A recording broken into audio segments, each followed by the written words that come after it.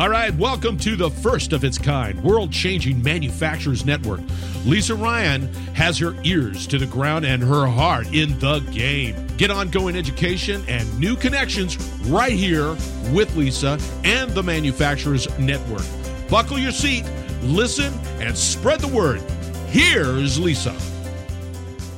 Hey, it's Lisa Ryan, and welcome to the Manufacturers Network podcast. I'm really excited to introduce you to our guest today, John Millen. Now, John is a benefit hacker. Over the last 20 years in the employee benefits industry, he became annoyed and upset that there were not better ideas to contain healthcare costs and improve benefits for employees. Having been a victim of a high deductible medical plan himself, he decided to radically change the way healthcare plans are presented to employers. John is the co-founder of the Millen Group, an independent benefit advisory firm located in Richmond, Virginia. And over the past 2 decades, manufacturing has been the number one industry that they've been able to improve. So John, welcome to the show. Great. Thanks, Lisa. Thanks for having me on. Really appreciate it. Absolutely. So share with us a little bit about your background and what led you into employee benefits and particularly your focus on manufacturing. My training from college was as an engineer, mechanical engineer. And in that field, you're solving lots of problems. Yes, it's about math and physics and all that stuff, but you're solving problems. And several years ago, I remember going through the process of open enrollment for myself, picking a medical plan, which happened to be a very high deductible medical plan, thinking that's all I needed, didn't have any advice, just picked it because it was the cheapest, and ended up learning the hard way that I picked the wrong plan in that process. And then over that period of time, after that, you have a sting of like, oh my gosh, why didn't anyone tell me that it worked this way? Over time, since we have been providing different types of benefits for almost 20 years now, to small companies and big companies, I started seeing from the front of the room what was being communicated to employees. And I kind of got irritated and I got mad. I'm like, why are they not saying this? Why are they not saying this? It started from that. I wanted to fix the problem. I was tired of seeing other people get burned by different things. And there were some mistruths, not intentional. People aren't bad people, but they just didn't know what they didn't know. And so after several years of that, seeing companies do things a certain way, we wanted to hack it in a good way. Benefit hacker, it was very catchy. It gets people's attention, but it's like, hey, there are things you can do that you've been told may not be the right thing, especially over time. And so it was really that desire to, and it sounds so corny, right? We help people. I love helping people. Everyone says that. Right. Who wants to sell insurance? Like, I didn't go to college to sell insurance. I don't love selling insurance. I love solving problems. And insurance is a mechanism. It's a risk mechanism that it's always changing.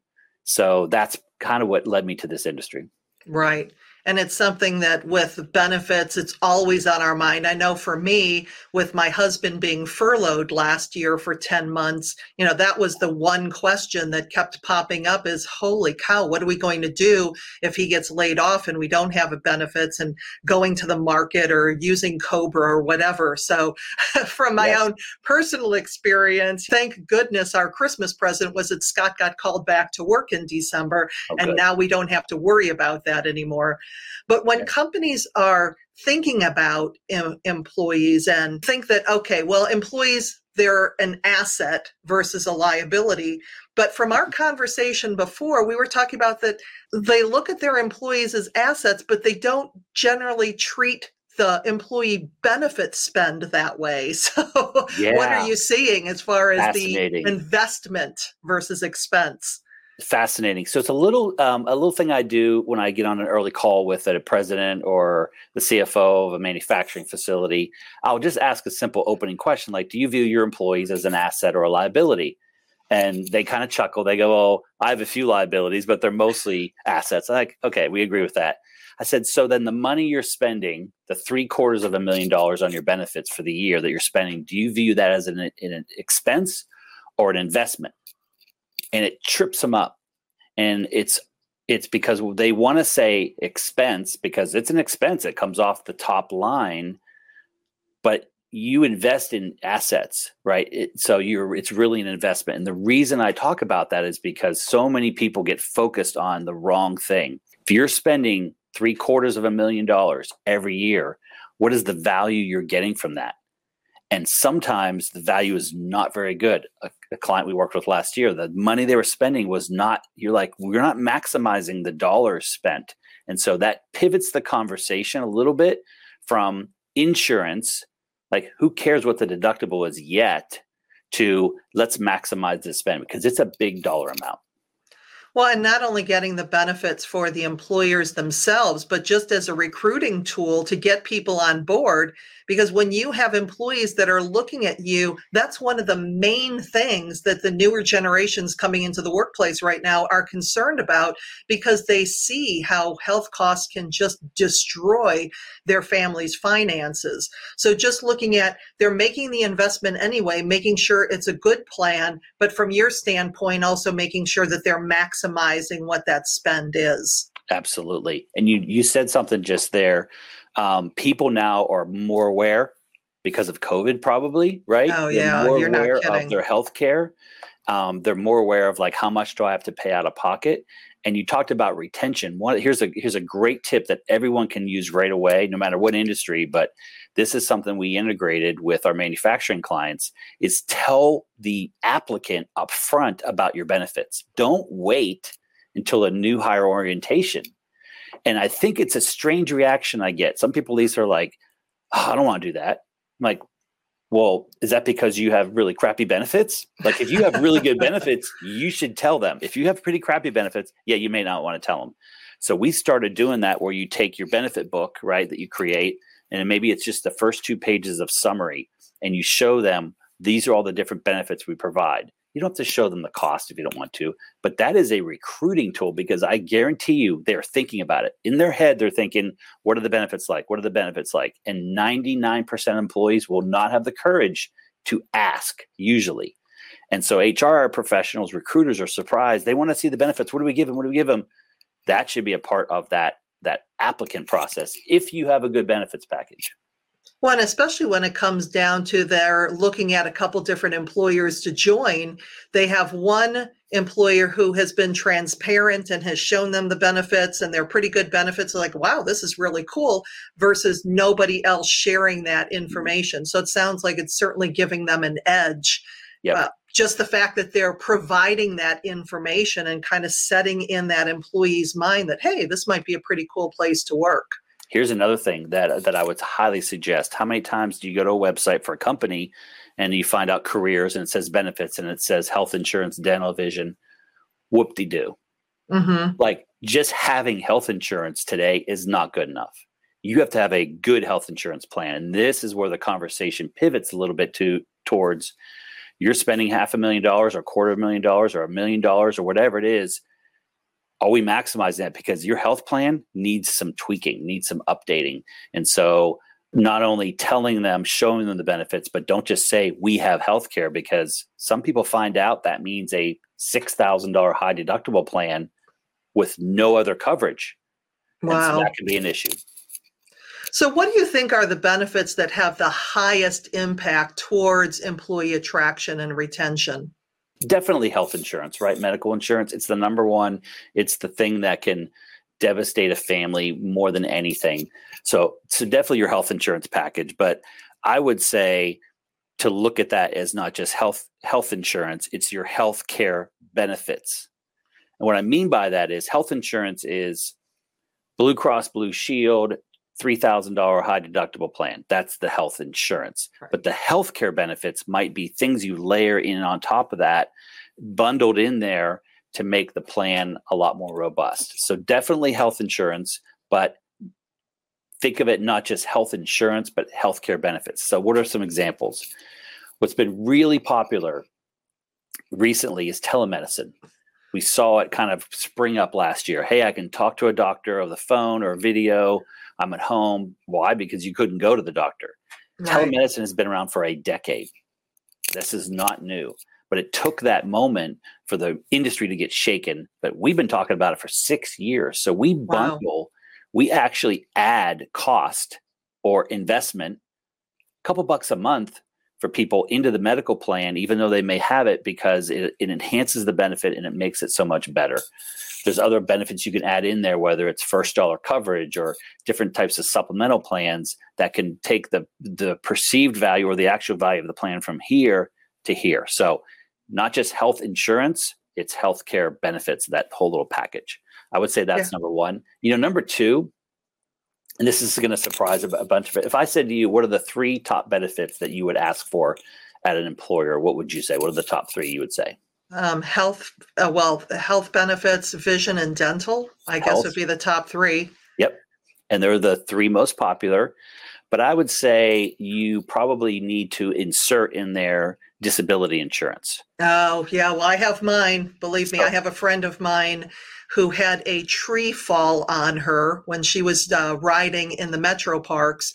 And thank goodness she had disability insurance. So every time I think about canceling my policy because I don't want to pay the benefit, premium, I think about what she went through and what saved her because she had disability. So yeah, I am all over that. And I've had my policy probably for a decade.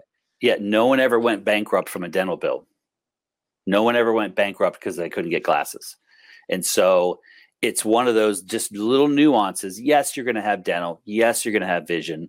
But sometimes what I tell employers, look, if you don't have employer paid short or long-term disability or both, maybe consider making your dental and vision partially voluntary or 100% voluntary and give them a $5,000 monthly benefit, because it's something that it's not discussed. It's not sexy, right. It's something that's really important. When I see that Romina popped in and said that she's been using her telemedicine for years for her parents. I mean, really, I think that was one of the things that COVID just brought in is I would have never thought that I could visit my doctor by phone. But the fact that you can't, it's like that's just one of the many technologies that this pandemic has forced us into doing and making it normal and normalizing it. Because, I just get my doctor on the phone and show him what's going on, and it works. So it's really been interesting. That's right, Romina. You're right. A lot of the medical plans have it. We don't always bundle an external. We do it when So here's an analogy. On most medical plans, you have vision coverage. Is it very good vision coverage? You get an annual exam as part of your medical plan. Does it pay for glasses? No. Does it pay for polycarbonate lenses? No. So there's vision in it. What I'm seeing, though, is some of the telemedicine plans, not all the time, need to be enhanced a little bit. And so that's when we say, let's make it no cost. There's no fee ever. You can add your whole family. So these are just little things, little tweaks. It doesn't cost a lot of money, but little tweaks. Right. Oh, and this is kind of funny. So Romina shares another thing that she has a friend of hers who's a doctor and actually can do that while on vacation. Yep. So again, we're looking up, not that we want to be working 24/7 for goodness sake, because we do need to take advantage of those vacations, but it gives us so much more flexibility than what we used to have when it comes to our benefits. So what are some of the things that you're seeing that maybe employers are missing when it comes to their benefits? Some of the mistakes the biggest mistakes that they're making? One of the things I've seen as a little bit of a trend, and it's going to sound a little not controversial. It's not mainstream, is for the past 15 years, 17 years, there's been this movement towards consumer-driven healthcare, meaning, hey, you spend 3 weeks researching that big screen TV at Best Buy, but yet you only spend 5 minutes when you need your knee replaced. You just go where they say. There's a lot of truth in that we're not aware of the cost of healthcare, because healthcare is not the same as health insurance. So that is a big issue that's trying to be fixed. But I would say over the past 15 years, there are some cases when employees will not be a consumer of healthcare. They will go where their doctor says, period. Mm-hmm. And I've heard for so long, now this is not all the time, but I've heard so long, and they say from the front of the room, next time you need a hip replacement, just go online. You can look at the costs, you can look at this. And I'm thinking, I have a $5,000 out of pocket max, that's all I'm going to pay. I don't care if it costs $100,000 or $600,000. If my doctor says this is where we're getting it done, I'm going to go there. So there's some cases where consumerism is not working. Some places it is. Prescription drugs, outpatient testing, things like that, it's working. So here's what I would say is look at your employee benefit options. So some companies have one option, some have two, some have three, some have 5 and 6, which I think is crazy ridiculous. Yeah. Look at those plans and ask yourself, does it have prescription coverage? Because we're finding that prescription drugs is a third of the claims, and you can't get away from it on TV. You see all these fancy ads, but prescription drug costs are going up really fast. So if all you have are high deductible plans, meaning no prescription coverage until you hit your deductible, it's painful. And that's what's happening with rationing of insulin. People are actually cutting back their insulin because it's so expensive and it's causing people to die from it. So this is a very simple little thing you can add. Now, does it add more cost? Yes, but it's an investment. And I'll give you a quick story. I'm talking last year, I got a call from one of my manufacturing clients, and they had a new hire employee from a different state that was going to work for them. And he had a bunch of benefit questions. So the HR manager called me. She said, would you mind talking to him? He's not an employee yet. He's looking.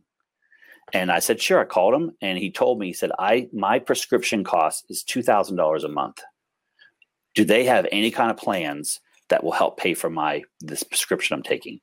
I looked up the prescription. I looked at the plan we had redesigned we had added back in prescription coverage. And I said, Greg, it's going to be $40 a month for copay.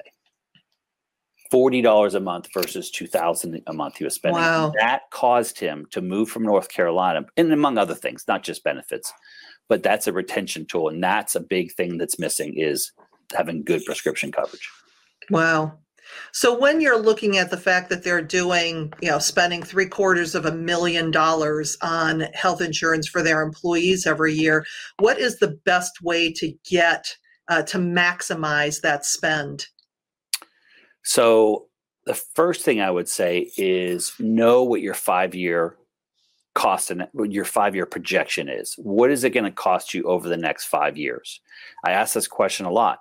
How much are you going to spend on your healthcare or benefits package over the next 5 years? And I get blank stares. I don't know. Not only what are you going to spend, but it's compounding because most of the time it's going up 8 to 12% a year. So it's not just 1 + 1 = 2. You're adding more on top of that.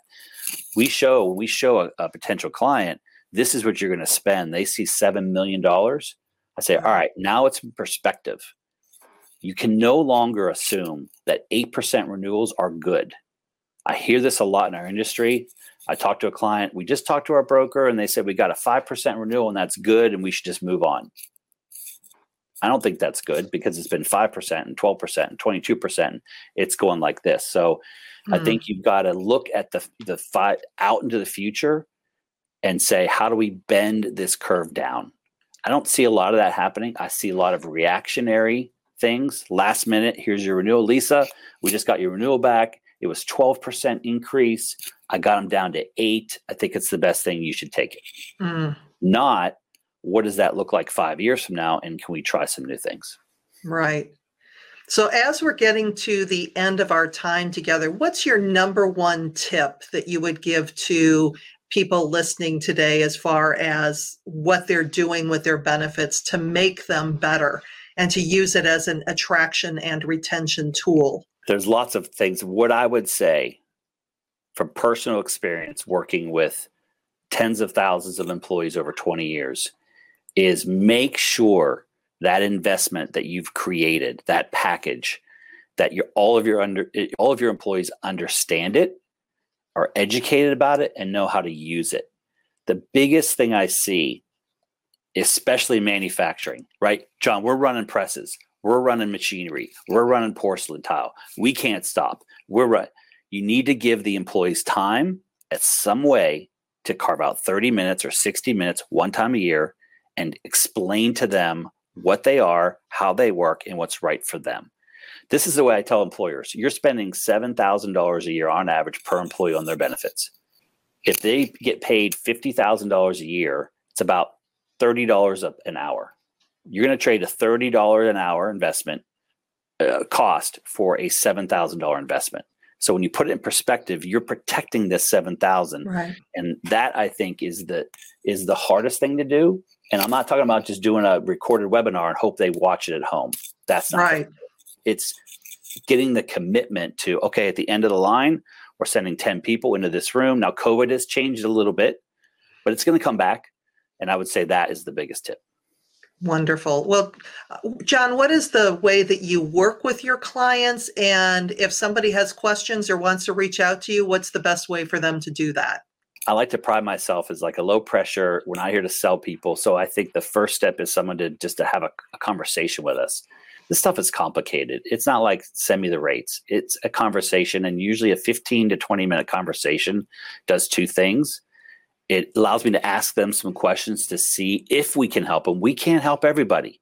So can we even help you? And is it a good fit both ways? Because it's a partnership and it's not just a transaction.